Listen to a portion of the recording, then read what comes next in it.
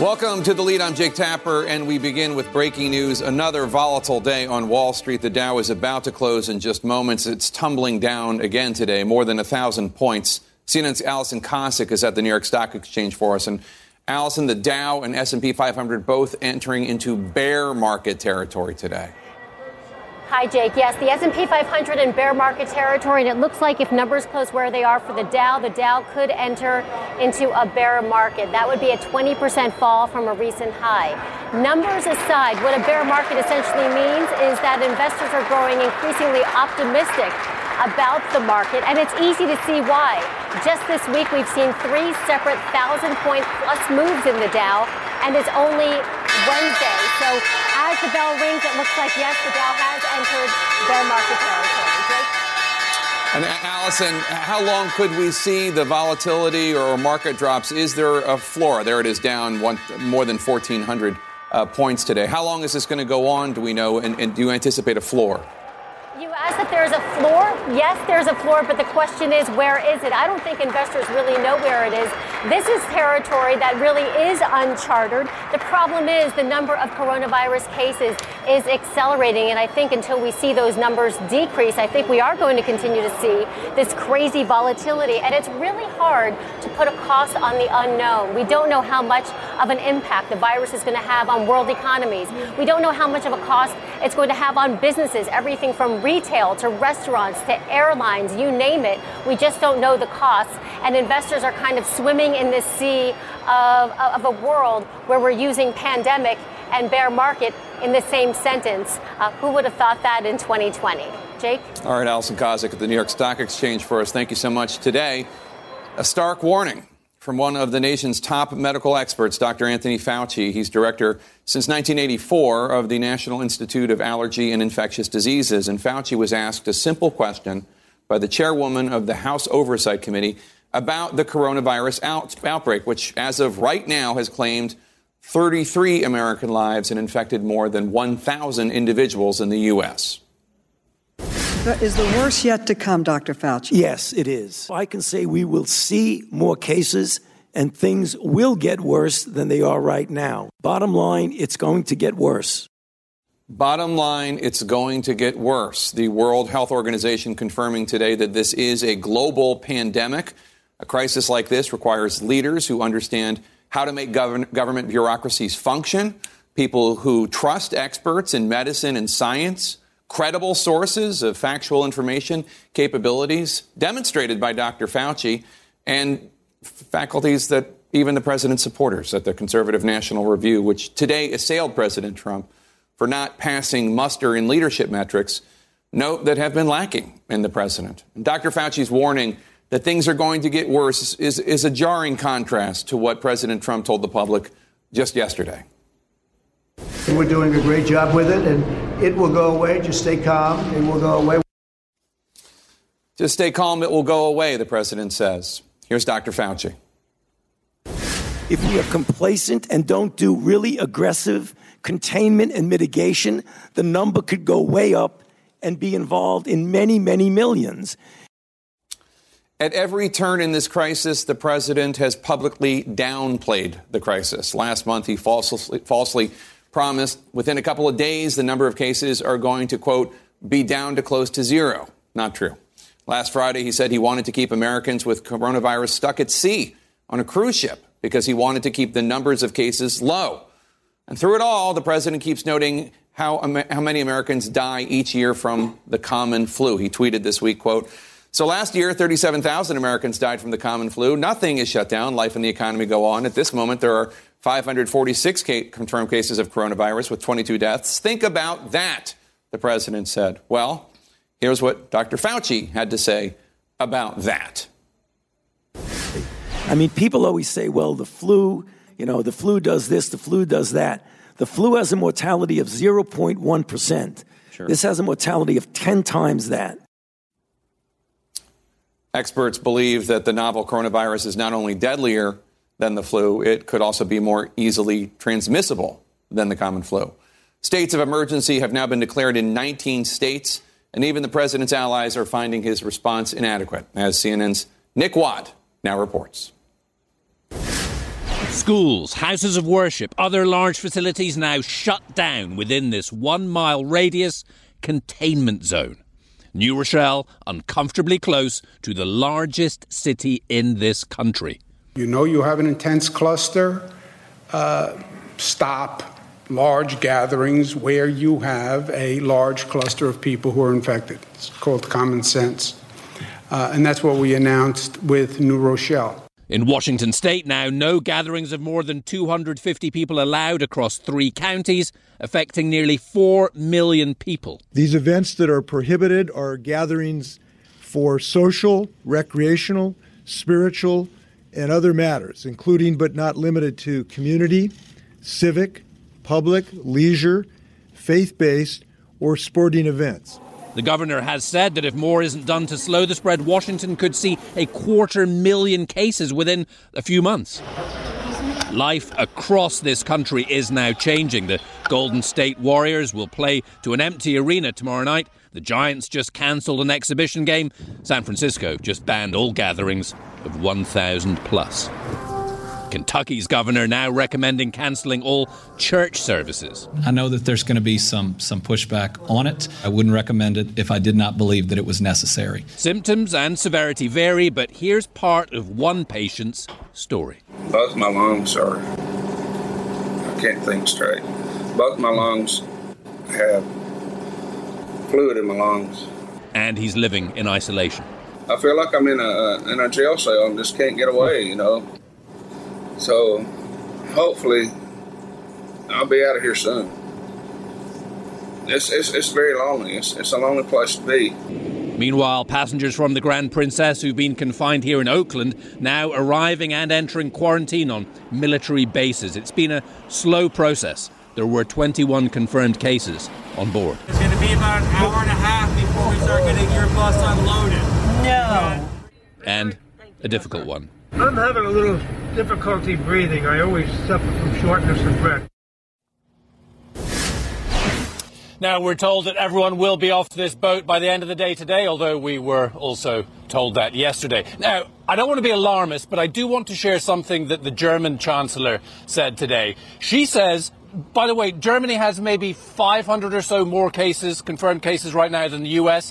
And Angela Merkel is saying her experts believe that 60 to 70% of the German population will eventually become infected. Jake, that could be somewhere around 50 million people. All right. Nick Watt, thank you so much. Joining me now is New Rochelle, New York City manager Chuck Strom. Chuck, thanks for joining us. A 1 mile containment zone around New Rochelle. It allows for freedom of movement, but it closes large gatherings at places such as schools or houses of worship.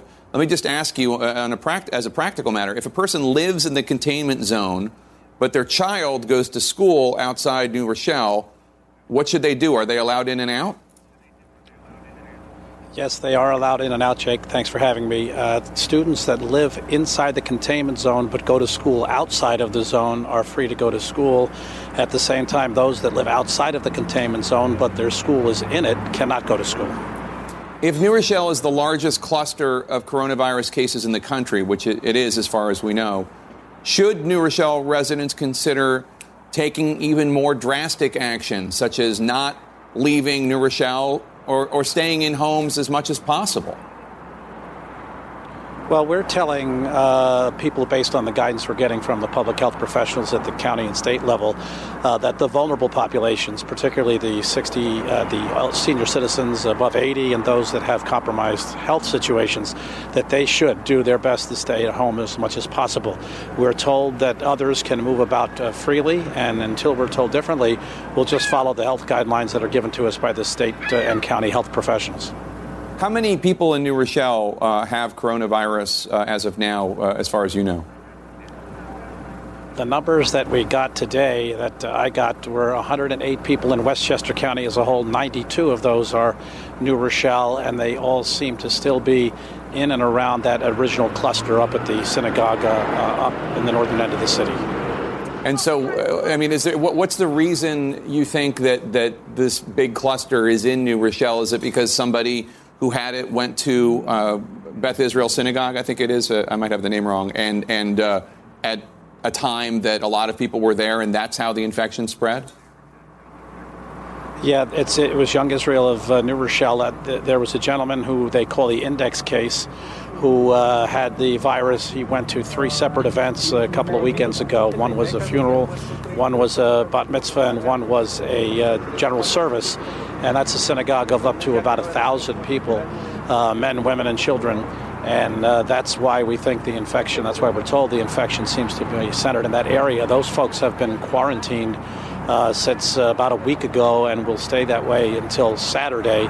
And that was the effort to try to contain it as best possible from the health officials. So CNN's Erica Hill spoke with one New Rochelle resident today who is not feeling well, does not want to be a public health threat, but cannot get any information about testing. How can the containment zone be effective if people don't know what to do if they believe they're showing symptoms? What should this person do? What we have been told by both county and state officials is if you're feeling like you might have something similar to this disease, you should first call your personal physician and do not go to the emergency room unannounced. Then you should have your physician set up a visit for you to the emergency room. And at the emergency room, they'll take the steps necessary to protect both the workers and other people in the hospital, the healthcare professionals. And then from there, the county and state health department will be notified and testing will be scheduled. Look, I wish there was more testing available. There's supposed to be a testing center opening here soon, according to the governor, and the more testing we can get done and the quicker we can get that, the better, because you're right, people are concerned and they want to be able to see if they have this or not.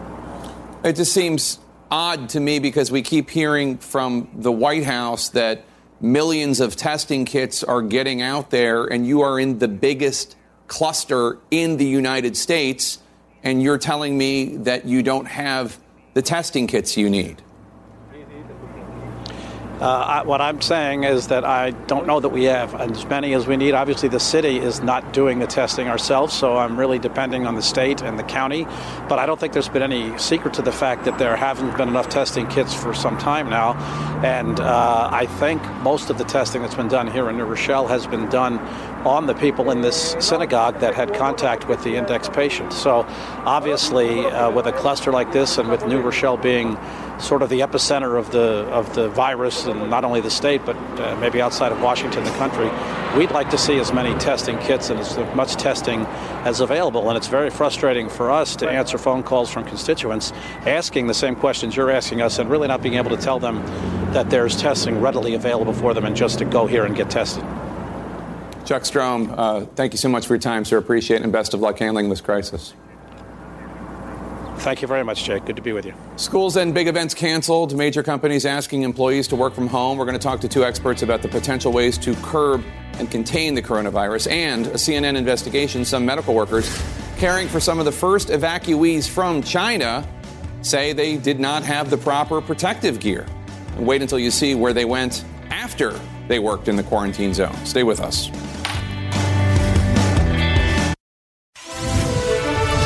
We have some breaking news for you now. Public schools in Seattle will be closed for at least 2 weeks to combat the spread of the novel coronavirus. That means starting tomorrow, more than 53,000 children in Seattle will not be going to school.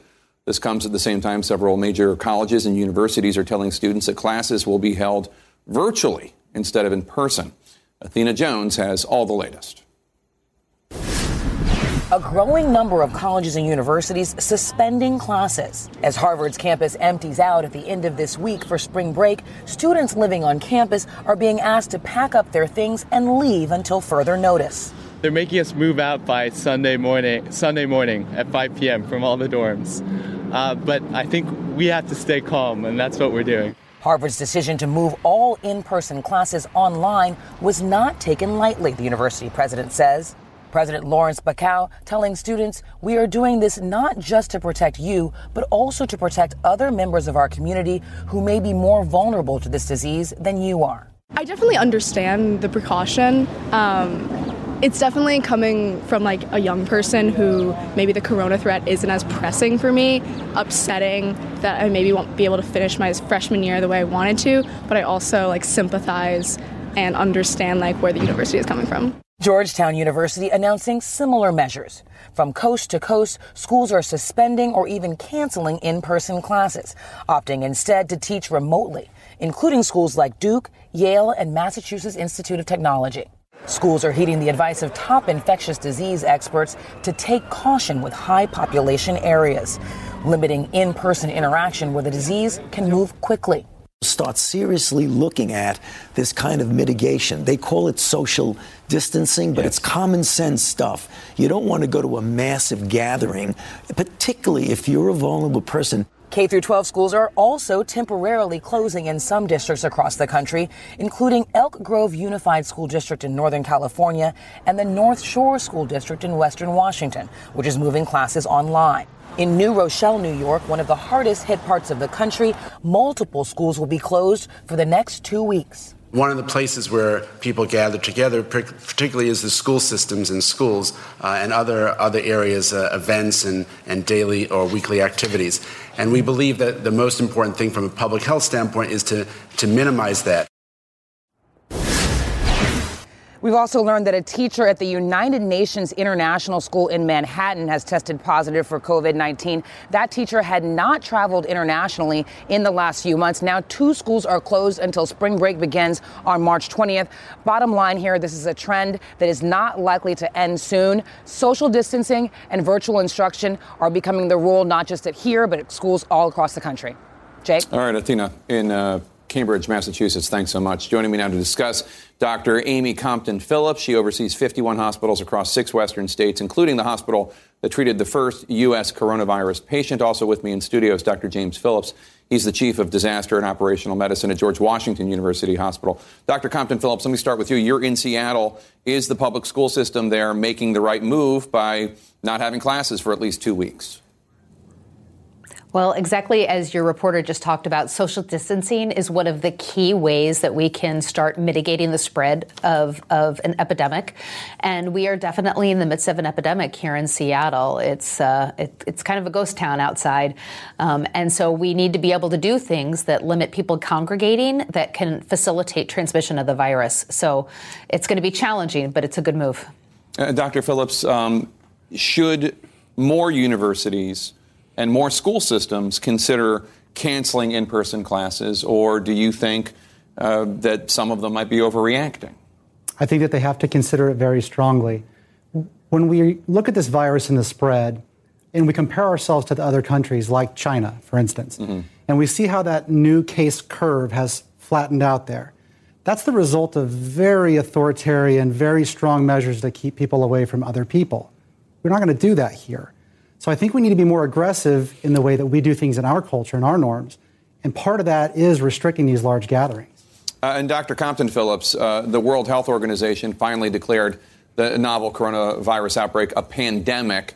You're on the front lines of this outbreak in the U.S. Do you think that it's too late in the sense that the World Health Organization took a long time to declare it a pandemic, or does it not really matter that much? To be honest with you, it doesn't really matter that much. On the ground, what we're dealing with right now are people who are infected, and with the community transmission that we're having here up and down the West Coast, as well as moving inland now. And so whether or not it's happening in Mongolia and Argentina probably matters less than it's happening across on the east side of Seattle and down in the peninsula and over in the Olympics. And so what we're having to do right now is make sure we marshal all the resources across every health system, across our public sector, and saying, how are we going to make sure we have the tools and information and ventilators and test kits available for people wherever they are in our part of the world? Dr. Phillips, Axios is reporting that Congress's in-house doctor told Capitol Hill staffers that he expects 70 to 150 million Americans will contract the coronavirus. Now, Dr. Anthony Fauci, the nation's top infectious disease specialist, told Congress that the virus could have a fatality rate of 1%. That's conservative because the World Health Organization had it above 3%. 1% of 70 million, which is the lower end of that, that's 700,000 deaths. Is that a reasonable estimate, or is that a worst-case scenario? Well, I think that we need to start looking at things in terms of best-case scenarios, medium, and worst. There's concentric circles of how bad this thing is going to get. For weeks, we've seen people trying to throw estimates out there of 20 to 70% of the world's population. We know our at-risk contracting it, not dying it. Right? Okay, contracting it. That's one of the tricky parts about the mortality rate that people need to clarify when they speak about it. Is it the mortality rate of the general public or just those who contract it? Regardless, we won't know those answers until this calms down and is over. And they get testing kits out there so we know how prevalent it really is. Yeah, and even more so than the kits, and it's an important distinction, is we can have all the nasal swabs and test tubes in the world, but until we get the machines that and the right primers and chemicals, if you will, to run those tests closer to the patient, we're still at a disadvantage. All right, everyone stick around. We're going to talk more about this. Coming up, health workers grabbing coffee and visiting tourist hotspots after treating coronavirus evacuees without the right protective gear, according to sources. That's a CNN investigation that we're going to bring to you next. Stay with us.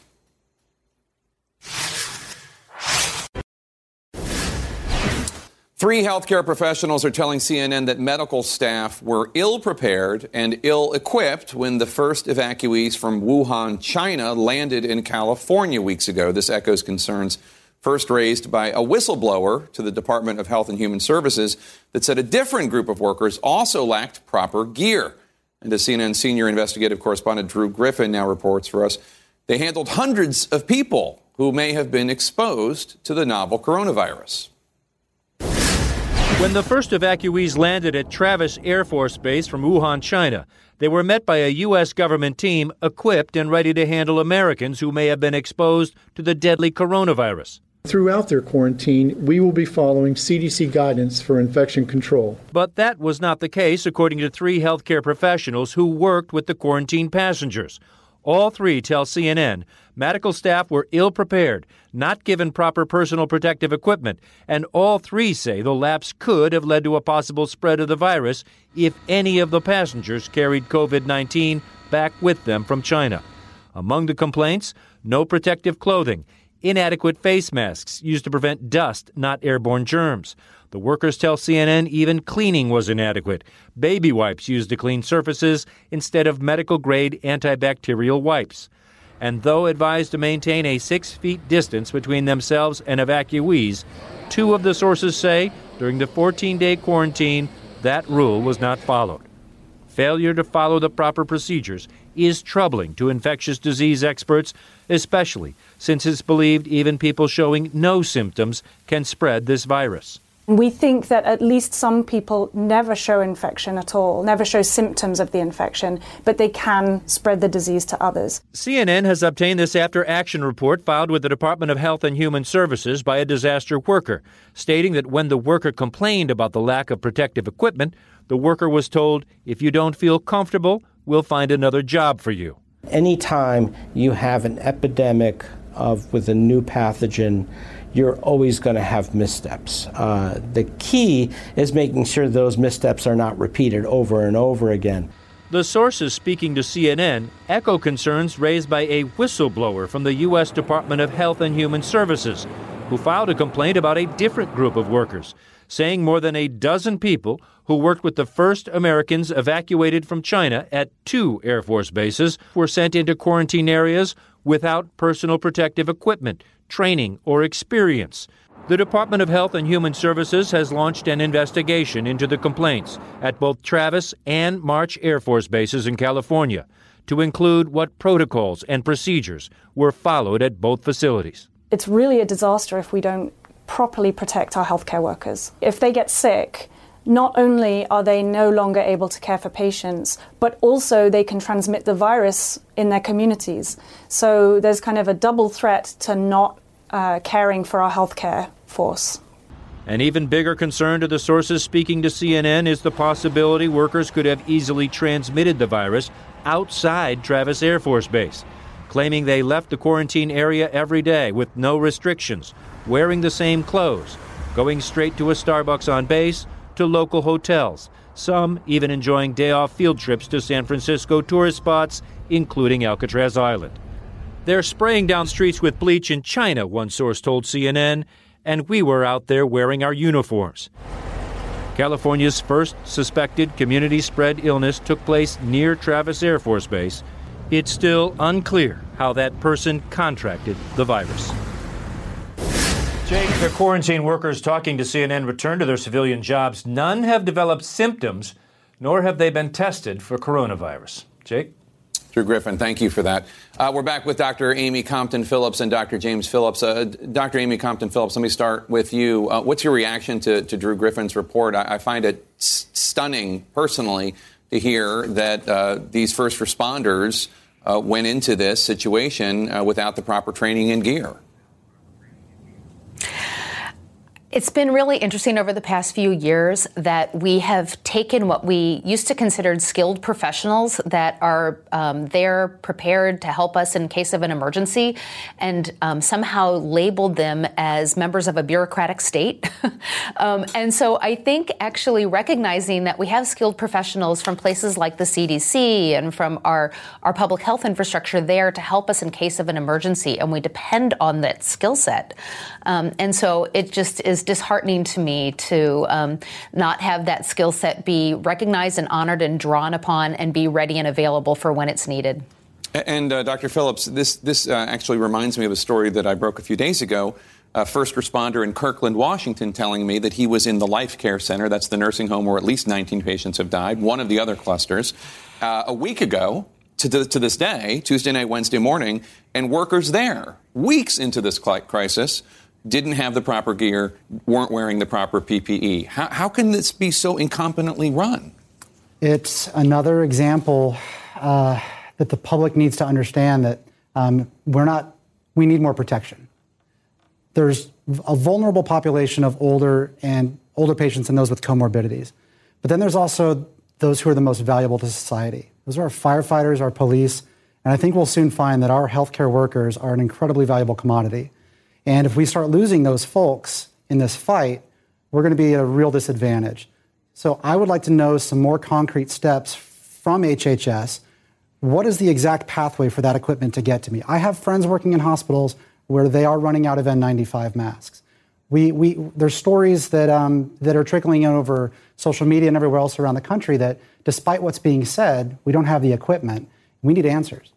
And Dr. Compton-Phillips, let me ask you, we have some breaking news. The acting Homeland Security Deputy Secretary, Ken Cuccinelli, said that coronavirus travel restrictions for Europe are under discussion. This would be a huge deal. Do you think it's the right thing to do given the outbreak in places such as Italy? It's really hard to make sure that we're not getting virus from abroad and put a lot of energy there while we have the virus here on our own shores.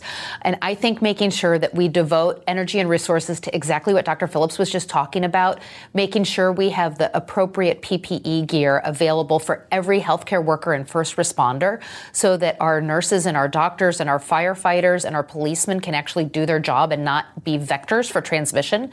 I think for us being able to manufacture test kits, that is a great use of energy. But thinking about how do we disrupt the rest of the economy that's still going on through closing the borders down, the horse is already out of the barn. It's already here. Do you agree with that, Dr. Phillips? Absolutely. It's a brilliant answer. There's so many different aspects to this viral outbreak that go far beyond infection with the virus. The resources that we may lose from our first responders to our paramedics, to just hospital beds in general, all of that is going to have a significant trickle-down effect on other people who don't even get the virus. You know, one of the things that has me concerned about school closings, and they're necessary, 20 million American kids, that's the only good meal they get every day. Yeah. And we have to consider that we're going to see things such as nutritional deficiencies in young kids who aren't getting food. So the trickle-down effects of this are vast, and there are people looking at it, but we need more. Not to mention all the child care issues and the economies surrounding universities and schools. Dr. Amy Compton-Phillips and Dr. James Phillips here in the studio, thank you so much for your expertise. We appreciate it. President Trump just said he will speak to the nation tonight. What we know about his message, that's next.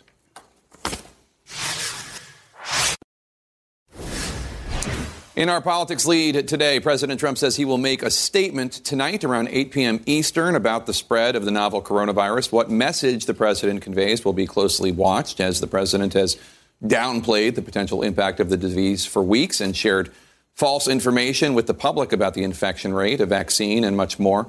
CNN's Caitlin Collins joins us now. And Caitlin, President Trump was meeting with bank leaders today when he said he would make a statement tonight about the coronavirus. Will he be focusing on the health aspect, the economy? Do we know what he's going to say? He said it could be both of those, Jake, but he didn't elaborate. He only said he's made some decisions and he's going to be informing us of those tonight. But of course, you got to keep this in perspective here, because just yesterday, the president said he was also going to hold a press conference on the economic steps his administration was going to take to blunt the impact of the coronavirus. And of course, that press conference never happened. Now, he's been hinting on Twitter today that it could be some kind of executive action here. We've been hearing talk about a possible emergency declaration that they could do, travel restrictions. And of course, he was there meeting with those bank CEOs who definitely want some kind of financial stimulus here as they are looking at how this is going to be affecting their banks and other industries as this outbreak is continuing to spread.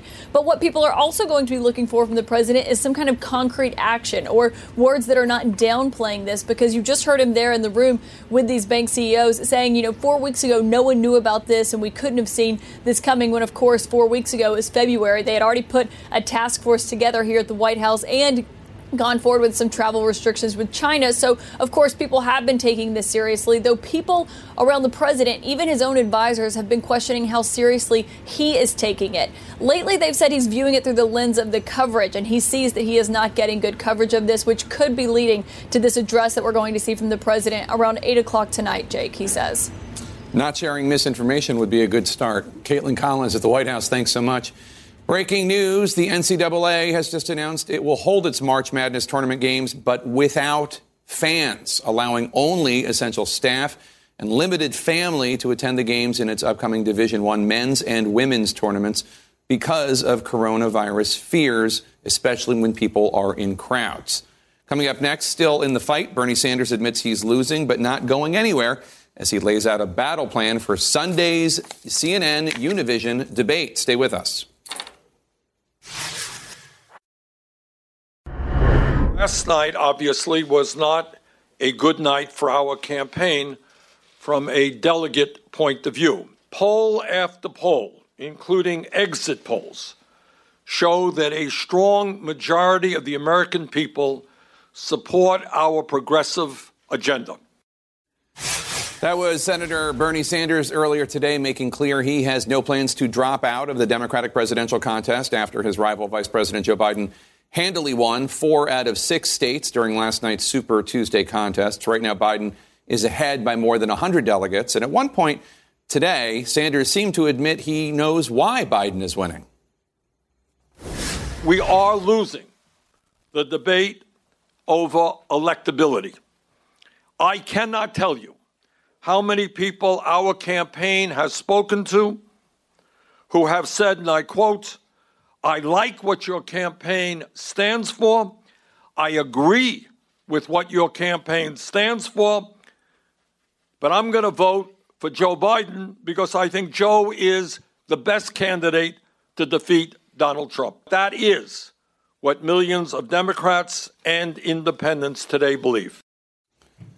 Let's discuss. So, Jen Psaki, let me start with you. Sanders, in those comments, said he's winning the ideological battle because polls show that people really support his plans. And even in states where Joe Biden won, a majority of Democratic voters, according to exit polls, supported Medicare for all, which Joe Biden doesn't support. He also said he's winning the generational battle since he's winning voters under the age of 50.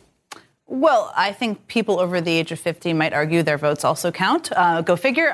But look, I think Sanders does have a point in that there has been movement in support for Medicare for all in a number of early states we've seen from the exit polls. And that is an indication of that being a clear issue that will be debated around the Democratic platform. But Joe Biden is here because African Americans in South Carolina and then states in the South decided that he was the right candidate to take on Donald Trump. Is a big portion of that electability? Sure. But we've also seen in exit polls that questions like, who's best here to handle a crisis? He's winning that. He was winning that by large margins. Who can bring the country together, which I think is a piece that a lot of Democrats across the country feel strongly they want in the next president. So yes, on policy issues, but I think on a number of character issues, in addition to electability, Joe Biden brought people to his side. Amanda, is there a path for Bernie Sanders? I mean, right now, 100 or so delegates isn't insurmountable, but the next 4 states are going to be, they're states that Sanders lost last time.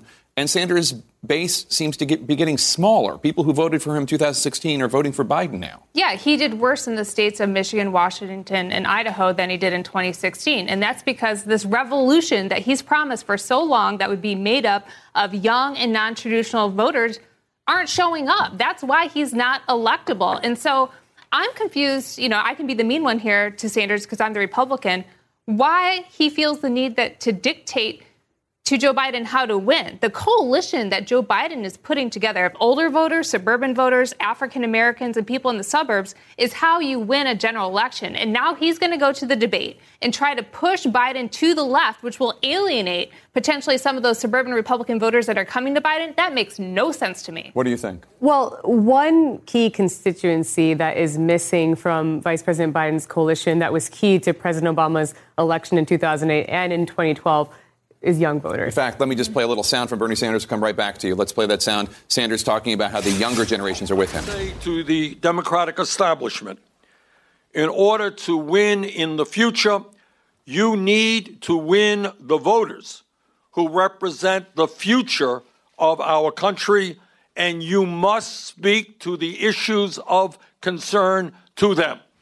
And not only do young voters overwhelmingly back Bernie Sanders. Overwhelmingly. They also, numbers. Even though they voted in large majorities for Hillary Clinton, they did not turn out in the 2016 general election in the numbers that would have potentially made a great deal of difference in what was an incredibly close election. And so I think what I read was a very different tone from Senator Sanders compared with last week when the refrain of his press conference was, Joe is going to have to explain. And he attacked him on trade, on his vote for the Iraq war, on his position on Social Security and a host of issues. This time it was, Joe, what are you going to do? And so it did seem like he was symbolically passing the torch, and he wants to use this debate as an opportunity to influence Joe Biden's platform and ensure that he is going to bring along young voters and others who are skeptical about what a Joe Biden candidacy means for priorities that remain very popular, not just among liberals or progressives, but still the broader Democratic electorate, if not voters whose voices will absolutely matter if they don't feel energized to get behind Joe Biden in a general. And Tolu, we also heard Vice President Biden last night in his remarks in Philadelphia extend something of an olive branch to Sanders and his supporters. Take a listen.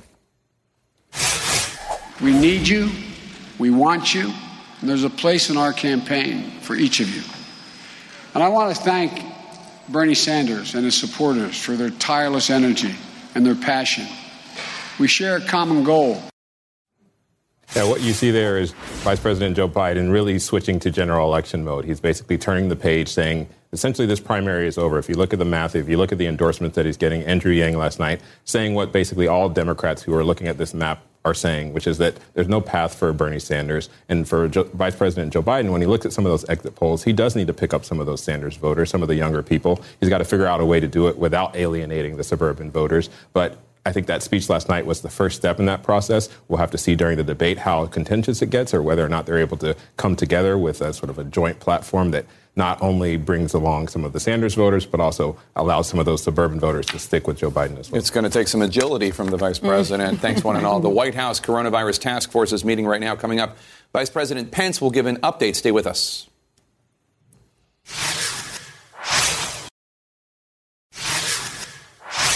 Coming up this weekend on CNN, don't miss the next Democratic presidential debate, the first man-on-man contest. I'll be moderating along with CNN's Dana Bash and Univision's Jorge Ramos. That's live on CNN Sunday at 8 p.m. Eastern. You can follow me on Facebook, Instagram, and Twitter at Jake Tapper. You can tweet the show with the lead CNN. Our coverage on CNN continues right now. See you tomorrow. When you work next level. And when you play next level. And when it's time to sleep, Sleep Number smart beds are designed to embrace your uniqueness, providing you with high-quality sleep every night. Sleep next level. J.D. Power ranks Sleep Number #1 in customer satisfaction with mattresses purchased in-store. And now, the Queen Sleep Number C4 smart bed is only $1,599. Save $300 for a limited time, only at Sleep Number stores or sleepnumber.com. Prices higher in Alaska and Hawaii. Now streaming exclusively on Max. A new CNN Flash doc about the album that has Nashville talking, Call Me Country. Beyoncé and Nashville's Renaissance. Watch it at max.com/callmecountry. Max subscription required.